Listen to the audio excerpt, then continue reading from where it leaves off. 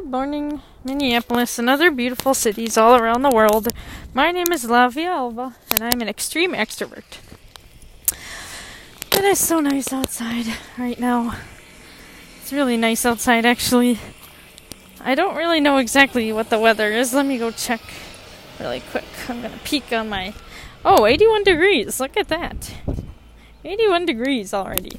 This is so amazing. The weather always makes me feel a lot happier. I think that's everyone. That's why I was kind of thinking of moving somewhere a little bit warmer, but Minneapolis, the summers are just amazing. So this morning, I kind of got stuck in a thought that evolved around feelings. I don't know if everyone's seen In and Out, I think, is it? Yeah, it's that one movie about, I believe it's Pixar. In and Out movie about feelings. Or is it Out? No, it's not In and Out. Okay. I'm looking it up right now. What is it called? It's actually called Inside Out. Oh god, I'm so bad with names. Inside Out. Okay, thanks for being patient with me there. Okay, Inside Out. Okay, so I don't know if everyone's seen that movie, Inside Out. I'll do a quick recap if someone hasn't. So Inside Out is about a family, and the family is, a white father, white mom, white girl. Kind of typical family.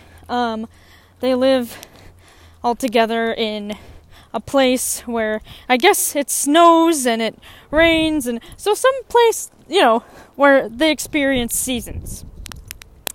And they end up moving to a new state that, has different customs, different things. And the whole movie is about these main core feelings. Fear, disgust, anger, and joy.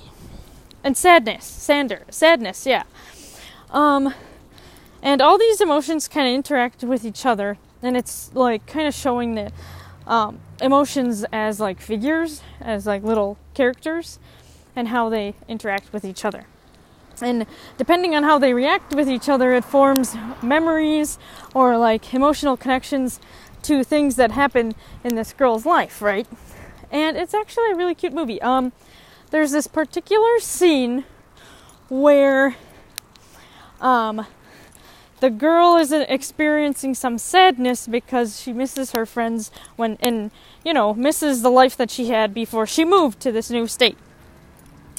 And so the feeling of sadness is, creeping along. The other emotions are trying to get this girl, regulated and maintaining her life. And sadness kind of creeps up because they're always kind of telling sadness, the character, to stay away. And she ends up touching one of the emotions or one of the memories that this girl is forming, and she turns it into a very sad moment, a sad memory. And it's kind of symbolic, this movie, in a way, because it kind of shows how sometimes we want to refrain or like restrict ourselves from feeling certain emotions. Someone dies, someone breaks up with you, you experience any kind of significant loss, you experience sobriety even. Sobriety can be seen as a loss for some people because, they lose experiences miss experiences that they have. And it's okay to mourn those experiences and say, I might not have them again.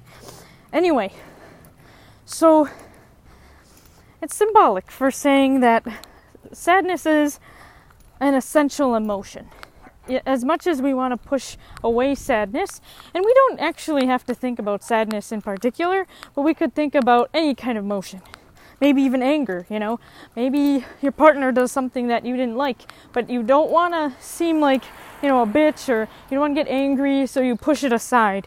And when you push it aside, it always kind of comes creeping in, trying to take its turn, you know?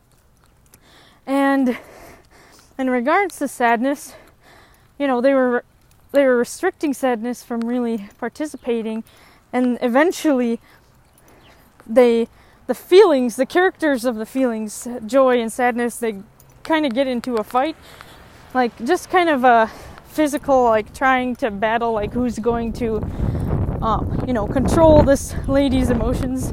It's kind of hard to explain if you don't see the movie, but you should definitely see it inside out. And they end up like messing up the area that holds up all these emotions and shuts the girl's whole brain down. She doesn't die, but she just becomes numb. So it's like she doesn't experience joy or sadness. She's just numb now because all the emotions, all the memories got turned off. And the whole movie is sadness and joy, those particular characters going through this girl's mind and fixing the emotions and putting them together. And it's very interesting. I really think it's a good movie to look at in regards to anything and emotions in general. And I know for me, I did experience a lot of these feelings when I first became sober. I really did kind of connect my past with how I was feeling in my future, and in my present, I mean. I can't dictate what I'm going to feel in the future. That's silly. I meant like in the present. Like sometimes I'd look back and be like, oh, I can't ever go to brunch with my friends anymore because I'm sober, and that made me feel really depressed. That made me feel like, oh, I'm never going to have these experiences. And this is a less serious example, but for example, like me, it's okay to feel sadness. It's okay to miss these experiences. But then again, it's okay to still feel happy and engaging with people that you love, but maybe in a different way. It's interesting that there can be a coexistence of emotions. And I think that sometimes we forget that these coexistences can play hand in hand. Especially if we're stuck in our emotions or stuck in our mind. I know when I get stuck in my mind, when I'm really getting hung up on like the past and like what I'm missing out on, I get distracted because I'm like, reminiscing on old times that I really will not experience ever again because they're in the past. But it also distracts you. It also distracts me because when I'm in the past, I'm not thinking about what's right in front of me and what I'm making for the future as well, because I can also enjoy my life and enjoy my future and still recognize that I enjoy my past as well. This is really weird. I found a random onion. It's kind of strange. Found a random onion. That was really distracting. Sorry, guys. It was just an onion, like, sitting on the side of the road. I was like, what the fuck? Okay, anyway. Sorry, does that ever happen to anybody? You're just, like, on a tangent, and then all of a sudden something really random happens, and you're like, oh my god. Now I can't gain focus. But anyway. Oh yeah, we were talking about emotions. Anyway, but yeah, we can move on from that. I feel like some, like, idealistic emotions are, like, more, like, some are more, like, normal to, like, I know, oh man, I really shouldn't say normal. Some of them are more acceptable, I guess, in society than other ones. Like, one that I find really interesting in regards to, like, emotions and stuff, emotional regulation is, like, grief. Because grief can last a long time. And I realize, like, kind of in our society, like, a lot of people will expect you to grieve something. Whether it's a loss of a physical thing or an emotional thing or a change of an event. And then they'll be like, okay, let's move on, let's get over it. And it's like, you don't ever get over it. You just work through it. And that that wording is very important to me, because working through something means that you acknowledge that it's there. Getting over it is like, I literally think of someone jumping over it, like, oops, okay, never mind, that's not going to bother me, which it obviously does. And I think when I think of sobriety, I think of it as a continuum of going through things that are difficult. For example, like, I don't know, triggers. Feelings that you maybe might not have experienced before, or even remember experiencing because you were so preoccupied in your addiction. One point that I believe I shared in a podcast before, but I really like the idea when I was reading the books, Alcohol Anonymous, the big book. It really just kind of explains the idea of alcohol as a allergy. And I remember referencing this in my other podcast, but this has been really setting well with me. I shared it with my group today, shared it in rehab, and you know, I just feel so like it's less of me having to control something that I don't want to control, compared to, like, you know, the best way to explain this is when you go to a restaurant and someone's like, hey, do you want a drink? And you're like, no, thank you, I have an allergy, like, I'm allergic, I can't have it. People don't ask questions, you know.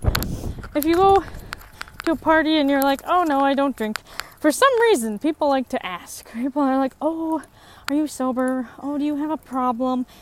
And at one point you're like, bitch, I do, but that's not the point here. Point is, I'm just prioritizing my life and my decisions. But, you know, this is the whole thing about sobriety. Like, some things will work for some people and some things will not help you at all. You know, like, I feel like it's good to get a lot of advice, a lot of different perspectives, but we have to remember that we don't have to take everyone's advice, not everyone's perspective, not everyone's opinion. Because if we literally did that, our brain would probably explode, because there's too many opinions to keep track of.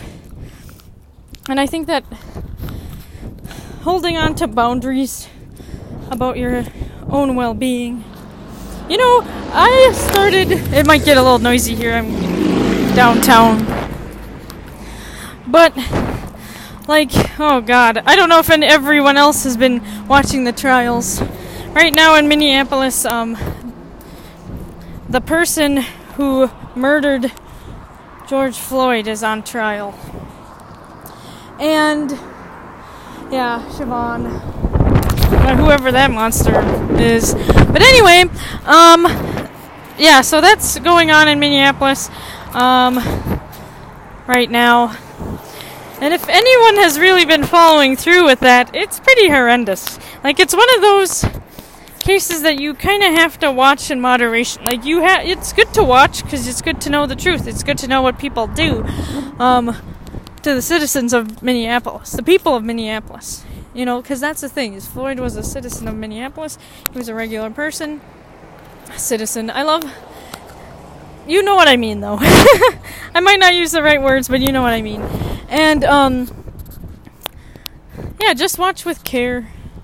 I know I've watched until about day 5 today, day 5.